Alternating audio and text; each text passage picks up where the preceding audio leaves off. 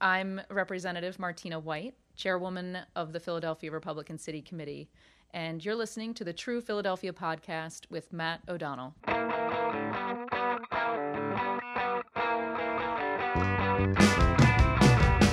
The Republican Party is not only trying to maintain relevance in the city of Philadelphia, it is trying to survive. Once again, the GOP mayoral candidate barely registered a blip during a general election. It was so bad, Democratic Mayor Jim Kenney ran for re-election in 2019 by basically not even campaigning.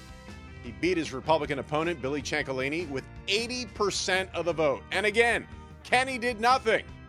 Adding to the gloom, an independent candidate bounced a Republican at-large member from city council in the same election. The loser, Al Taubenberger, joked with me recently that, well, I'm not dead, but what about his party? Philadelphia's GOP is starting from scratch while it still exists. Its chairman, Mike Meehan, resigned right after the election. The party's committee then overwhelmingly elected as its new chair a 31-year-old woman from Northeast Philadelphia who has only been a politician for 4 years. And people on both sides of the aisle, well, they are already impressed. Republican State Representative Martina White of the Great Northeast on the True Philadelphia podcast right now. Here with Representative Martina White in her Bustleton office in Northeast Philadelphia. Thanks so much for joining us on the True Philadelphia podcast. Absolutely. Thanks for coming in.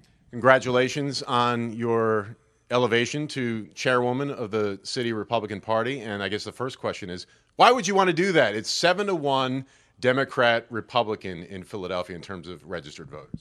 Oh, trust me, I have received the congratulatory, messages as well as the condolence messages. And I must say, the reason that I decided to take on this initiative is because I care deeply about the city of Philadelphia, and I think that there has to be some accountability coming from alternative viewpoints. And I think that as a person who has been someone who has been advocating for Philadelphia, especially Northeast Philadelphia, I think I'm in a position to do that. So one way to grow the party, obviously, is to take advantage of the youth that's really been moving into the city, millennial generation. You're young, you're 31 years old, you're a woman. Why should a person with those characteristics be such a great person to lead the party? Well, I think that's exactly right. We have a number of millennials right here in the city of Philadelphia. More and more keep moving in because they love the city. They love the city culture, the lifestyle, the great food, and all that comes along with it. But I know that what people don't like is the crime that's taking place and the unfortunate, lack of educational options for their children. And that's usually the reasons that they leave. But for me, I think that we can kind of turn that tide. We can help to bring more people into our fold and make sure that they know that they have a voice in this city, that they can count on to continue to advocate for their views and what the party stands for. And I think, educational options is a major issue, even in terms of our minority communities in Philadelphia. That's something that everyone cares deeply about is our children. And I think that's what I'm looking to help accomplish, is bringing more people into the fold that otherwise haven't had a voice. When and why did you become a Republican? I think I've always been. Your family are my Republicans, family, right? Yeah, so, my family's been just job creators. That's, what I grew up in that environment, and hardworking, very dedicated to family. And I think those are, similarly the core values of the party as well. And I think that's why, I just kind of always, have affiliated with it. Given what's happening in Washington, and I know that's a different place than here in Philadelphia, but do you feel like what the Republican Party stands for is getting kind of convoluted right now? I would say that D.C. is a place that I don't know that I ever want to go. I visited once or twice before for some of the different, celebrations that they have. But in terms of the difference between our city and in terms of politics, it's not reflective, I don't think, of what we're capable of as not only a party but as a city. We are able to make change in Harrisburg, whereas in DC everything is just gridlock. And we see the value of bipartisanship as as a Republican in Harrisburg. I know where I can be valuable to our city. The House majority in Harrisburg is Republican. And without any representation in that majority, Philadelphia is put in a really, jeopardized or compromised position.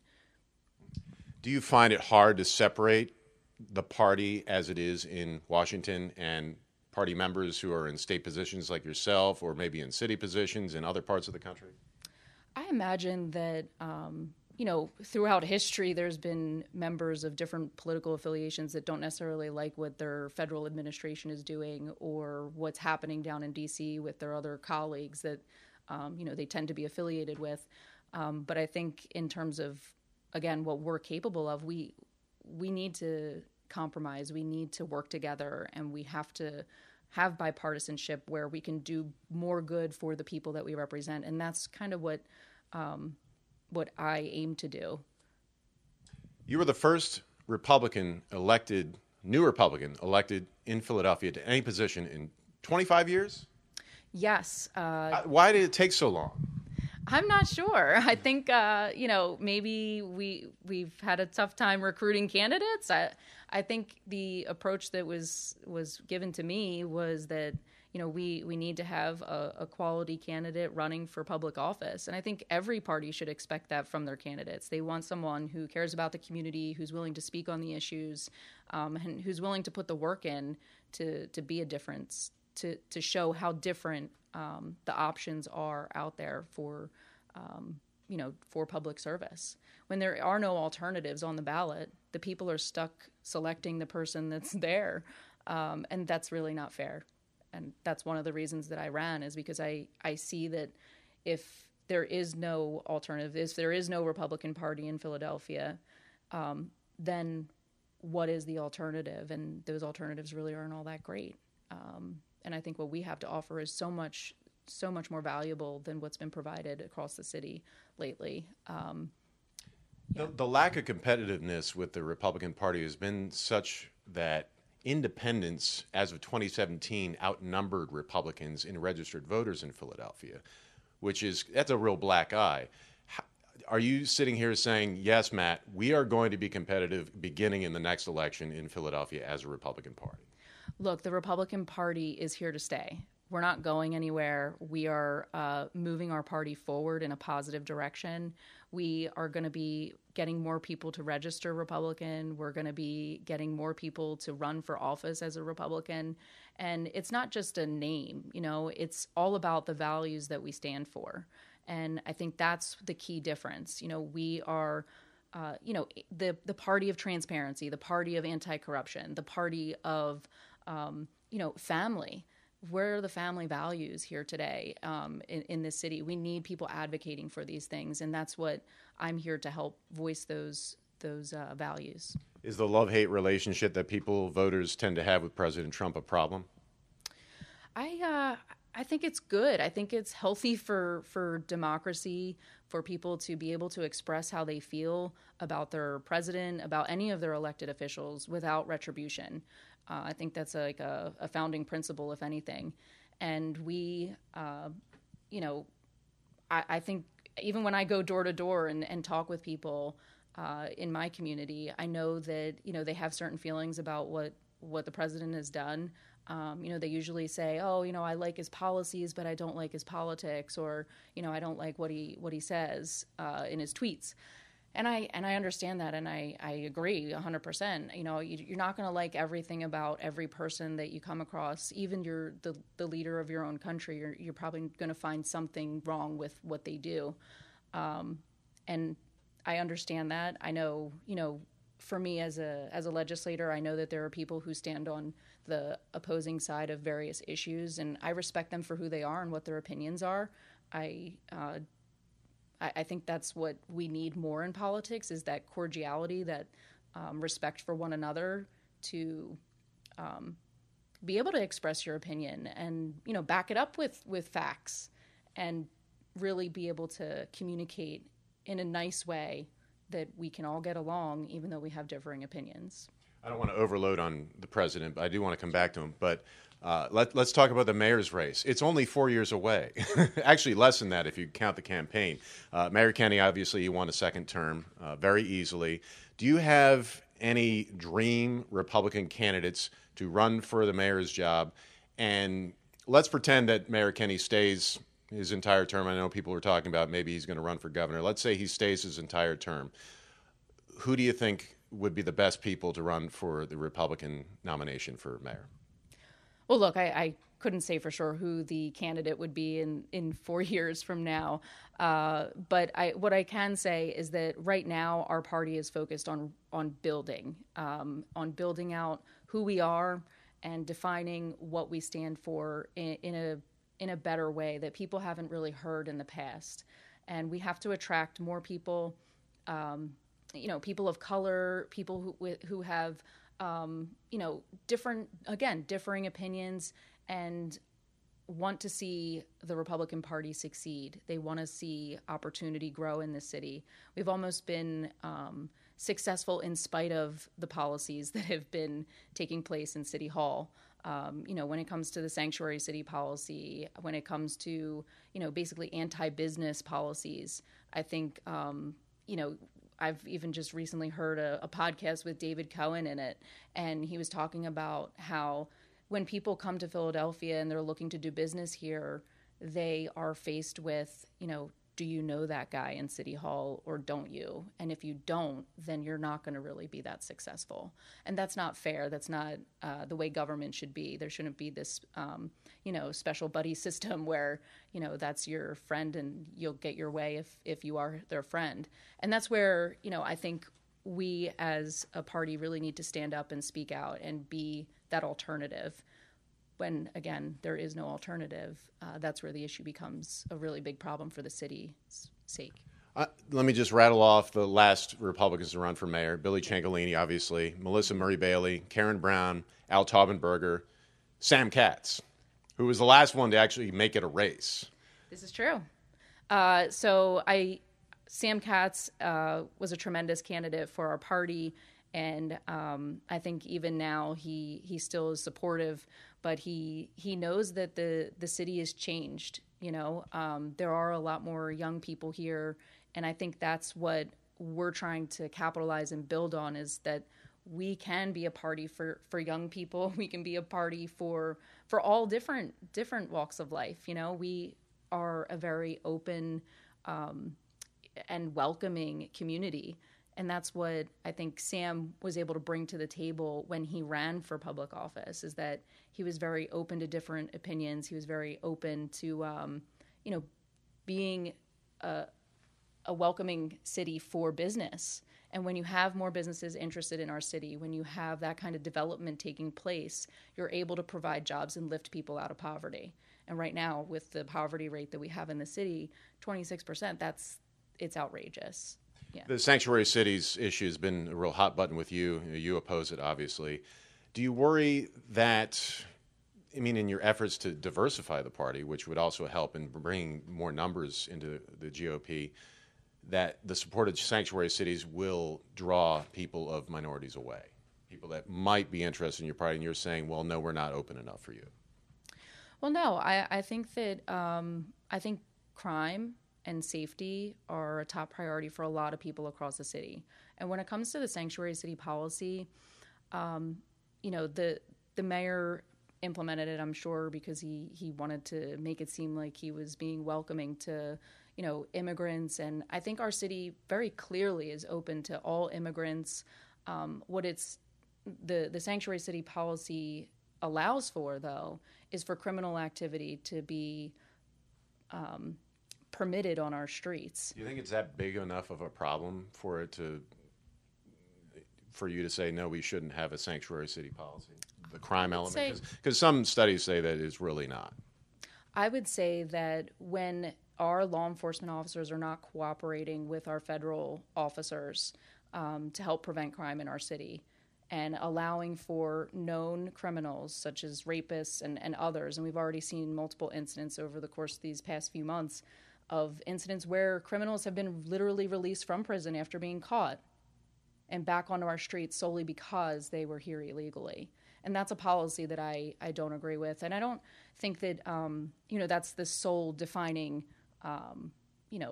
calling for being part of the Republican Party. But I would say that I think everyone has a right to be concerned about their own personal safety and, what does happen when an illegal immigrant, rapes someone in our city and then they're released from jail. That to me is not fair. And it's not appropriate. There's a long-running belief in Philadelphia that the Republicans have been culpable in keeping the Democrats in office because they kind of get crumbs here and there, and they're happy with that. Do you believe that? Have you seen it? I have not personally witnessed anything of that nature, but I would say that the Republican Party has been not led in a way that allows for it to be as outspoken as it should be. And, I can't speak to what particulars may have transpired over the past, decades with the Republican Party in Philadelphia. But what I can say is that the change is coming and it's here. We are doing it. We're putting in the work so that we can make sure that not only is the ship righted, but it's also moving in the right direction.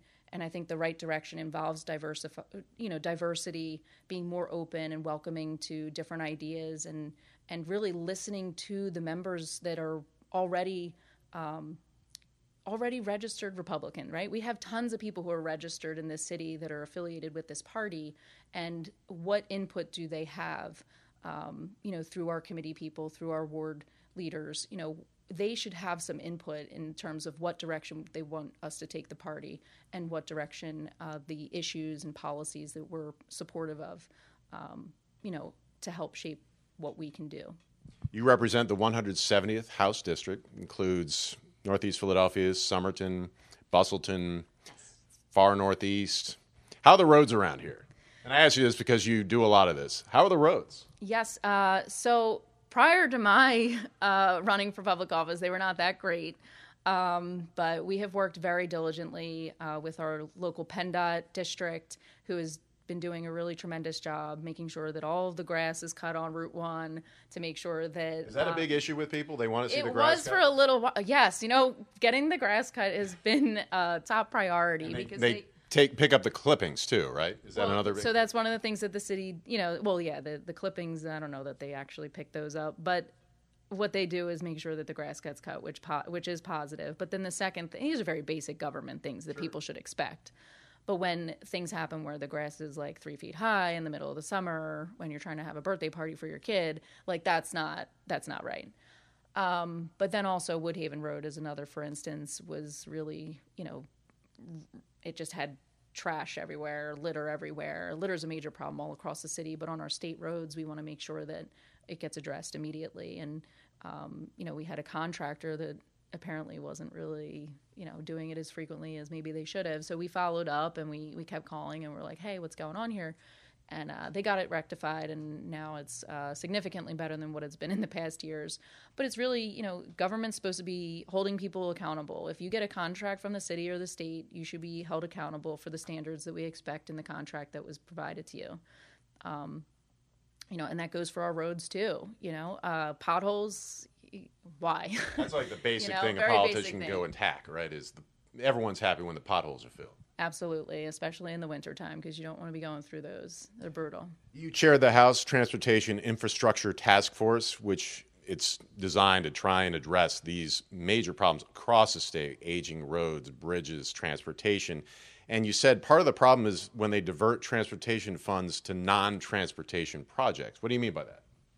So right now in Harrisburg, the dollars that were supposed to be going toward our highways and roads, bridges, is actually being diverted over to paying for the state police, and that's statewide. In generally wealthy communities too, right? All across the Commonwealth, yeah. So what we're proposing is to make sure that we're no longer diverting funds away from where it's really needed. Our infrastructure in Pennsylvania, we have one of the largest systems in the country. We're in a great prime location for the Eastern Seaboard for access, for commerce, access to people. And what we noted in the report is that there's like $5.5 billion annually of need in our infrastructure here across the state. And if we don't chip away at that in some way, shape, or form, we're just never going to get it. We're just never going to get ahead. But what is happening in the very short term is in 2022, there's going to be a $450 million shortfall for mass transit, basically. And mass transit is so helpful for so many families, people with disabilities, our senior population who's trying to get to their doctor's appointments. And if they don't have access to that, it's going to be a major problem for the entire Southeast region and anyone who relies on mass transit. And that's why we're saying instead of waiting until 2022 when this $450 million shortfall occurs, why don't we try to incrementally address it over the next couple years and make sure that those diversions that were also being taken out of the transportation needs, then those are just completely stopped. We need to stop doing that kind of thing. This is just a loophole that no one's really tightened up over the years since that transportation bill was passed back when Governor Corey was in office. Yeah, I think in terms of the $450 million shortfall that's occurring in a couple of years. I'm talking about when they divert to the state police. Oh, when you're talking about the state police. Yeah, so the state police diversion. Yeah, I mean, that was, Like who would have thought it would have gone to that?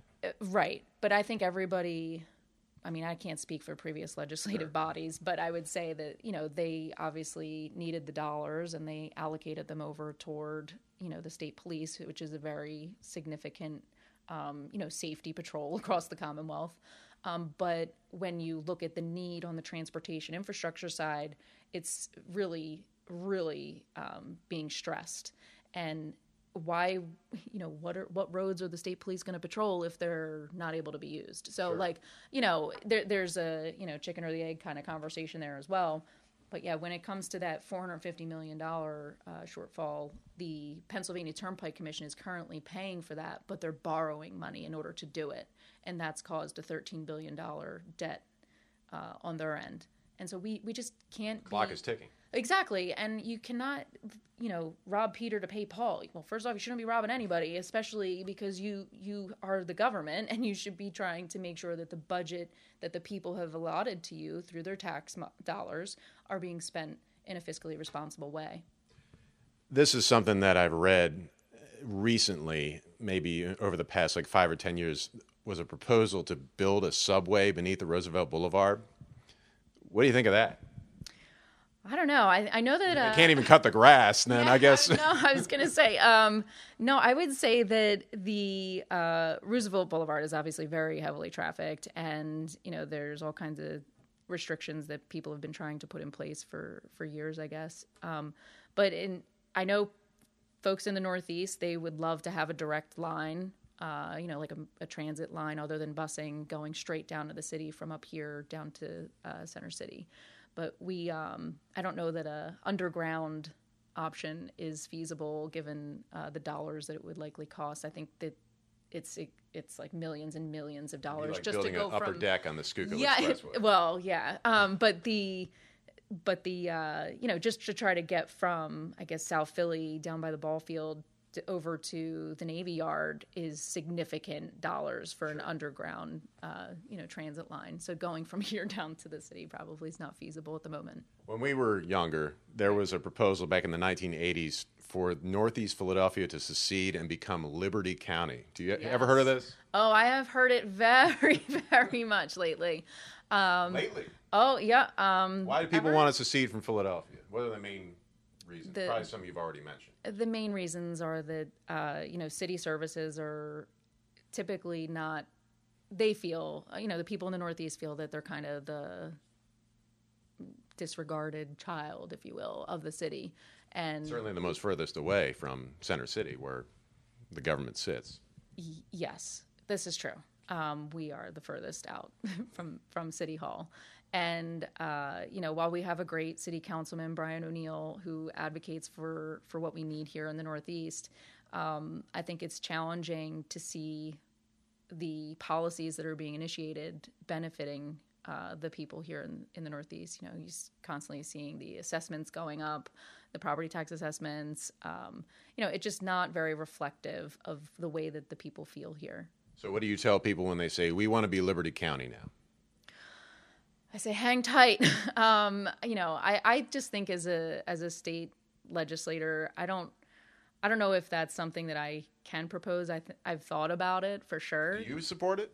I would, if it came up, I'd probably vote for it at this point. When you look at the numbers, even from the past elections, you can see that, the Republican candidate basically won for mayor in a variety of areas here in the Northeast. And I don't know if that was like an anti-Mayor Kenney vote or if it was really what the real feelings are around that.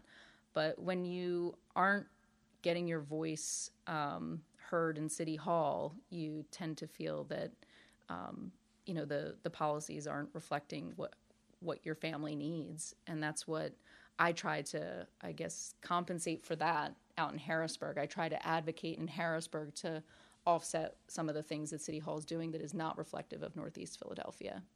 So you would consider starting from scratch, building a government, school district, everything else? Not that you would have to do this, but support these things it would take to create a new city. I would do what the people of Northeast Philadelphia want. I think that's my role as a state legislator, is to, help facilitate what the feelings are across this area. If they came to me with a petition signed with thousands and thousands of families and people who live here in the Northeast that was asking for, us to secede from the city, I would be inclined to propose legislation to do that. This is a big chunk. I mean, I think I've heard that Northeast Philadelphia is the size of Pittsburgh, which is one of the second largest city in the state. For sure. And, the tax revenue that we generate for the city is I'm sure significant. And I think we deserve to have the services that we pay for here in the Northeast. I read a Philadelphia Magazine article about you. Came out a couple years ago. I'm sure you've heard of it. It was titled Martina White, the It Girl of Red Philadelphia, and called you the most pivotal and polarizing politician in the city. This is 2 years ago. Why did the writer say that? That's a great polarizing question. Pivotal. I guess polarizing maybe in the sense that I present the alternative viewpoint. I present an alternative option for the people of Philadelphia to know that, yes, we can hold government accountable. And secondly, that we can get things done that are not necessarily the typical, tax and spend policy. We can actually be efficient. We can get the things that the people want done. And maybe what was the other word? Pivotal? Pivotal. I guess it was pretty predictive because you ended up, taking over the Republican Party. Right. That's pivotal. There are some pivotal moments in my career thus far, and most of which have been determined because I deeply care about the people that I serve. This is, and I know I say this a lot, but this is where my family lives. This is where I grew up. This is where my friends all come home to visit their families. And, it's just the community that I care about, and I want to see it be a success, and I want to see it flourish. And sometimes under the policies that have been presented by City Hall, I question whether or not that's possible. Did you ever tell anyone who you voted for in 2016 for president? I have not. And that's one of the great privileges of America, is that we don't have to tell anyone who we voted for. I know it's not written anywhere. It's not written anywhere. But most of the time people do. Like, for instance, Senator Toomey did tell everyone the night that he voted for President Trump who he voted for. But you're just not going to tell anyone. Nope. Not even me. Not even you, Matt. I mean, people are just going to say, "Oh, well, I guess it's probably President Trump because she doesn't want to polarize people or whatever." How would you respond to that? People can assume however they want about how I voted, but I think it's one of my own personal prerogatives that I can vote for whoever I like, and I think that's also, I went to a third grade classroom not too long ago, and I was teaching these young children about, the differences between, Republican and Democrat, and, voting and what is the primary, what is the general election. And many people, they don't even, necessarily know the difference between the primary and the general. You'd be surprised. And that's fine because they're probably too busy working and trying to, make a living to provide for their families than trying to worry about the difference between the primary and the general. But they are important, and voting is important. And knowing that no one in the whole wide world is ever going to know who you voted for is something really special that we have. And I just think that I have that right, and I'm going to use it however I need to when I want. In personal experience, no one cared who I voted for until 2016, and I won't tell anyone either. Right. Which is, I try to remain impartial. In fact, I'm registered independent. But it's interesting that no one cared until now. Right. That's a good point. Everyone thinks someone has bias. Right. And they try to read the tea leaves and they gather the information. And voting for president is one of the biggest things you do in terms of going and casting your ballot. Absolutely. And in other countries they don't necessarily have that right.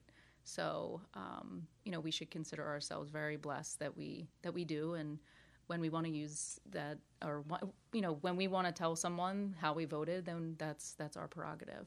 You went to Elizabethtown. I did. E-Town in the house. Oh, yes. Our Blue Jays, one of a kind. You were a financial planner before you ran for office, and I imagine you still do some financial planning for people, right? So, actually, I do not. I was a financial advisor prior to becoming a legislator, and now this is my full-time job. I take pride in that. And, as a financial advisor, I was able to meet with so many different people. It was, I think, I graduated in 2010. And just after that, I went into becoming a financial advisor. And it was basically the Great Recession, as it was called. Sure. And there were families who were suffering and they were struggling, they were having a really tough time getting by. And to be able to go into their home, and let them know that I'm here to help and I can work with them to figure out a plan, a strategy to get through these bad times, and realizing the impact that I could have on people's lives was, I think, another in part reason why I decided to run when I did, is because I knew that there were so many people struggling that why wouldn't I take this opportunity to help them, help more people be able to get through these tough times, bring better paying jobs back to our area, make sure that their kids or that the family is able to afford to send their child where they would like to send their child to school. Those are Can I interrupt you? You were the first person to go to college in your family, immediate family, right? Yes, why was that? Well, I mean, I just worked really hard in high school, and It was affordability, right? Yeah, affordability. I really went to the college that was going to give me the most money. Mm-hmm. That's what it came down to for me. And of course, a quality education. But I think as in terms of self-accountability, we work as hard as we can to be able to move ourselves forward in our career or our profession or in our life. And college is what you make of it. Anything that you do it's what you make of it. It's how hard you want to work. It's your own work ethic that gets you to where you want to be. And that's just a core belief of mine. What's the biggest thing people should, or legislators should do, and even college administrators should do to allow more people to go to college, whether it's affordability, scholarships, et cetera? Yeah, I think that lowering tuition certainly helps, and I think having a colleges are bloated. I would say that right now, and there's conversations in Harrisburg about trying to address this issue. Right now, there are the FIA grants and just grant dollars that are offered by the state. But when colleges know that the state is about to offer certain numbers of students of certain income levels, et cetera, that they can account for that and then inflate their own numbers. So it has an opposite effect. Right. It has an opposite effect. And you could say the same thing for property taxes, right? It's like the reality of it. Right. Inflate the value of your home. So exactly. So we are kind of in this predicament where we want to be helpful to families who aren't necessarily able to afford the college experience, but we also recognize that we're not going to continue to just allow for this price inflation to take place where it's hurting families in the long run. Especially, you see today, millennials, one of the toughest things that we had been or are facing is the college debt that they come out of school with. You got socked with the 2008 collapse, too. Exactly. Bad timing, right? Right. Let's talk a little bit more about the city. This year, 2019, it's almost certain they're going to have more homicides than the year before, which was the highest total in 11 years. What do you think is the answer to reduce homicides, gun violence, and particularly gun violence that has been targeting or victimizing children?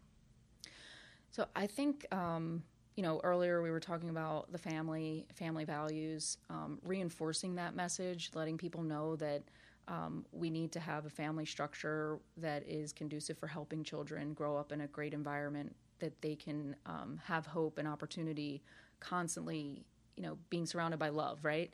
But apart from that, what government should be doing, and I actually just had this conversation yesterday with a colleague of mine, I'm sure you're familiar, Jordan Harris, and he's the minority whip. He, and within his own community, is consistently facing these types of gun violence, the gun violence and the activities that are hurting our children.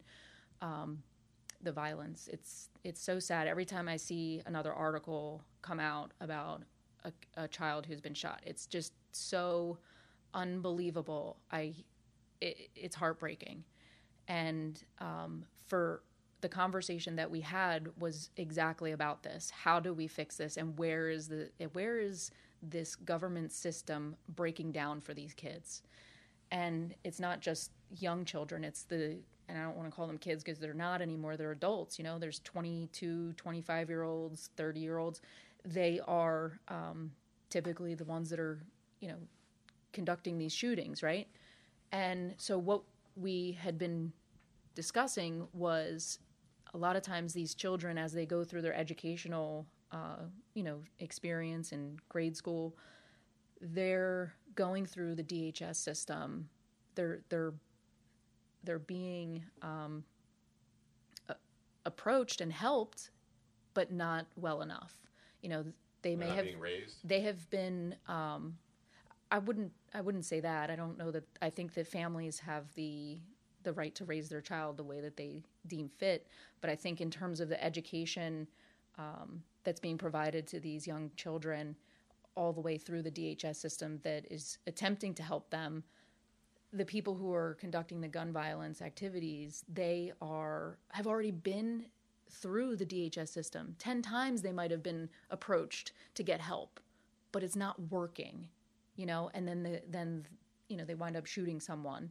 And why is it happening? What can we do about it? I think the other conversation was about how Solomon Jones, a radio host, had actually gone into this community and met with all of the fathers and found that there's a willingness to communicate and to figure out how to fix it. And that's where we as government officials need to step in and help not only facilitate continuing the conversation, but also to actually implement legislation or regulation and policies that will fix what's broken. You don't run into many lawmakers, state or federal level, who are as young as you, 31 years old. And I was wondering, in terms of 9/11, you were about 13 years old when it happened that day. Yeah. You were in... I think I was in 7th or 8th grade. Yes, I think it was 8th grade because we were. Oh, go ahead. I'm sorry, I just remember it very vividly. Yeah, the question is, do you see your view of what happened that day different than adults, 40, 50-year-old lawmakers, and does it mean anything different to you in terms of how you see government and how you see this country? I think everyone who experienced 9/11 probably has a different perspective on how it impacted them personally. And I would say that I can't speak to how our more senior members may have, envisioned or experience that.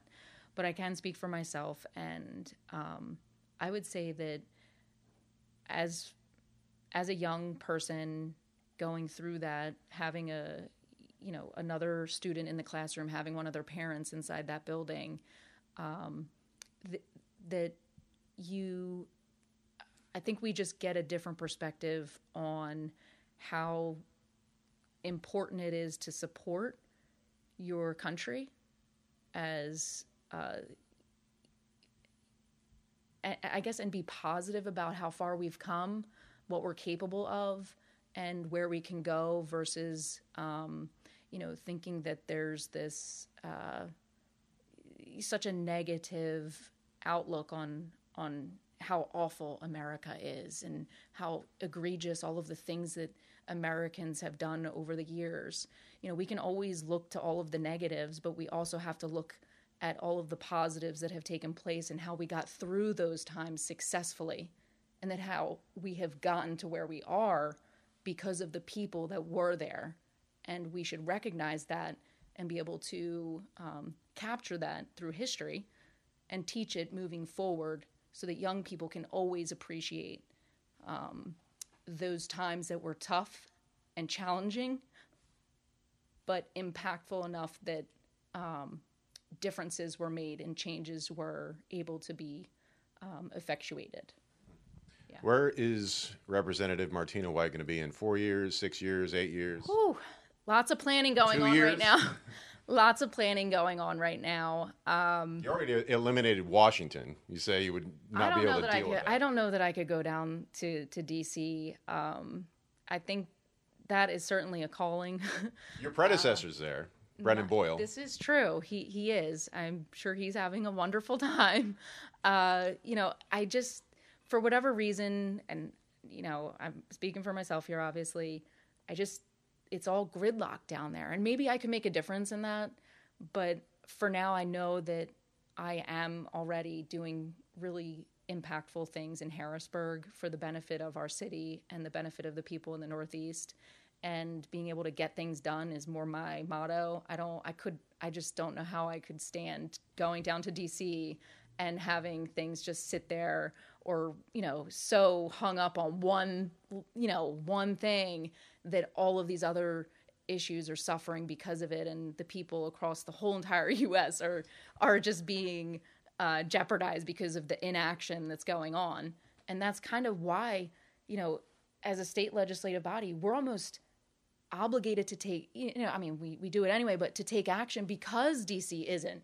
We wind up having to do things that we otherwise, wouldn't need to do if DC would just do their job. Infrastructure is a great example. They haven't done much since 1993. When are you guys going to do something to help the states that you went and created an interstate system across the whole entire U.S. and we were helpful in trying to implement it in the Commonwealth. And we did. We have an interstate system, but now it's time to maintain it and invest in it so that it doesn't fall apart. And that is just not happening right now down in D.C. It's it just looks like mayhem down there. But I love what I do now, and I hope to have the honor to continue doing what I do. I have a feeling that we're going to be hearing a lot from you in the coming years and maybe beyond. Very good. I sure hope so. I think it's all good stuff coming down the pipeline for sure. Representative Martina White on the True Philadelphia podcast. Thank you so much. Thank you, Matt. You're great.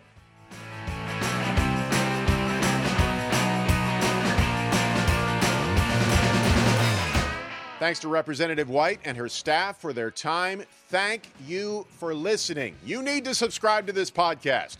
You need to tell your friends. Check out our earlier episodes and stay tuned for many more. I'm Matt O'Donnell, and this is the True Philadelphia Podcast.